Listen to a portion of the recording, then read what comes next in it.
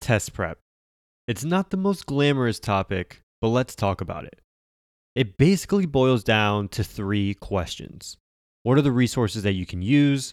Where can you find them? And what is the point of hiring a test prep tutor? Welcome to Declassified College. And in this episode, we're going to be answering all of those questions in under 10 minutes. Choose your fighter. Fight. I'm Justin Wynn, and in each episode, we will unlock a cheat code to help you navigate college so that by the time you walk across that stage, shake your president's hand, and grab your diploma, you have a job. College is a game. If you don't learn how to play it, it's going to play you. To the people who love to take tests, congrats, you're amazing, and I really wish that I was you. But for the people like myself who dread having our lives determined by a number in the top right-hand corner of a piece of paper, tests suck. But if you're going to have to take it, you might as well get the best score that you can. And when it comes to graduate schools, these exam scores can either be your knight in shining armor or the kryptonite to you getting into your dream school. You might remember Mike from our last episode about graduate school tests. He's the founder of Chariot Learning, and here's what he had to say when it came to test scores. The higher your score, the better the school you can get into. This is a one-for-one relationship. The better the score, the better the school. Very often, the more you make once you leave school. This show is all about cheat codes, and when it comes to high salaries, one of the biggest cheat codes for the business or law world is to go to a top 20 school. Is it easy? Definitely not. Is it doable? 100%. And subscribing to the show is the first step to you graduating from an Ivy and making your mark on the business world. Now you're thinking that I'm crazy to think that's possible. Just wait until you hear Mike's next point. In many instances, the material that you're being tested on is material that you have either forgotten or never been formally tested on. For example, the GRE includes math. And what's funny is that the math on the GRE is actually easier than the math on the SAT or ACT. It's high school math and not even Algebra 2. Algebra 2? Are you kidding me? Now, does this mean that it's going to be easy? Of course not. But I think this gives everyone who graduated college a chance, even if you weren't the math whiz in high school. You're older, smarter, and hopefully that means that this time, instead of winging your test, you take some time to study. So back to studying. What is the first thing I should do to prepare? The first and most important resource that every student should access is the official guide to whatever the test is. For example, there's an official guide for the GRE that has official practice tests. What's especially important is that through these official material guides, you have access to the computer tests. Why is the computer test important? Because when you go to take your graduate exam of choice, unlike the SAT where you're sitting around for hours worrying about if you bubbled in C correctly, graduate exams are typically administered on a computer. As I'm sure you're finding out now with Zoom universities and having to take your exams on lockdown browsers, taking a test on a computer is very different than with your paper and pencil. But I remember one of my biggest distractions when I used to take tests at the UCF's testing center was I walked in happy, excited, okay, maybe not happy and excited, but just wanting to take this exam, sitting down, and then all I hear is this.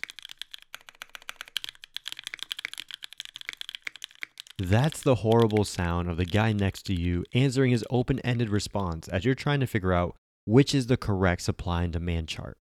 Trust me, it's not ideal. Now, to bring it back in terms of the amount of resources that you can use, I don't think there's any other free resource out there that's better than YouTube. Now, you can combine YouTube with your official guide by taking the official guide first and figuring out where it sort of lacks and what you need more practice in, and then going to YouTube to fill in all those gaps and basically making it your virtual coach or mentor. So what about paid options? What's the point of hiring a test prep coach? To me, this is the number one reason of getting one. So I think that the idea is that anybody that does test prep professionally has the ability to make the process more efficient more effective, so that students do not have to waste as much time kind of figuring it out on their own. There's nothing better than somebody who can say, look, I can help you do in 10 hours what you might have taken 20 or 30 hours to do on your own. That was Amy, who's the president of Sealy Test Pros and also the co-host of the Test and the Rest podcast with Mike, who you heard earlier in the show. I think if you look at test prep on the surface of information, there really isn't a point of getting one. Technically, you can find all of the answers to your questions on YouTube or Google, but the point about efficiency that Amy brings up can make buying a test prep service completely worth it. Especially if you're working a full-time job or if you have a family, that extra 10, 20, 30 plus hours that you'll be getting back, that could be life-changing. And to wrap everything up, I want to share 2 final clips from Amy. One about the biggest mistakes that she sees students making, and a plan of action to start your test prep from the very beginning. Here's the one mistake that you should avoid.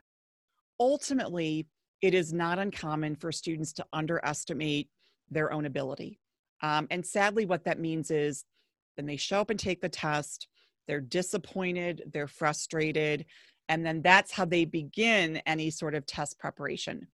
If you're going to speak something into existence, let it be that you're going to get a perfect score on your exam, not the opposite.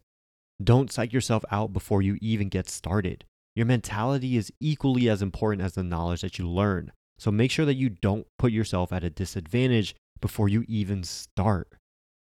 Now, speaking about starting, here's what you can do to set yourself up for success. But the idea would be sometimes do some work, do some practice, take a baseline test, identify your strengths, identify your weaknesses, put together a plan of action. If you do that, you will often find that you only need to take these tests one time. And do keep in mind, graduate level exams are far more expensive than taking just an SAT or ACT in high school. Another day, another cheat code, and you're on your way to defeating the level that we like to call college.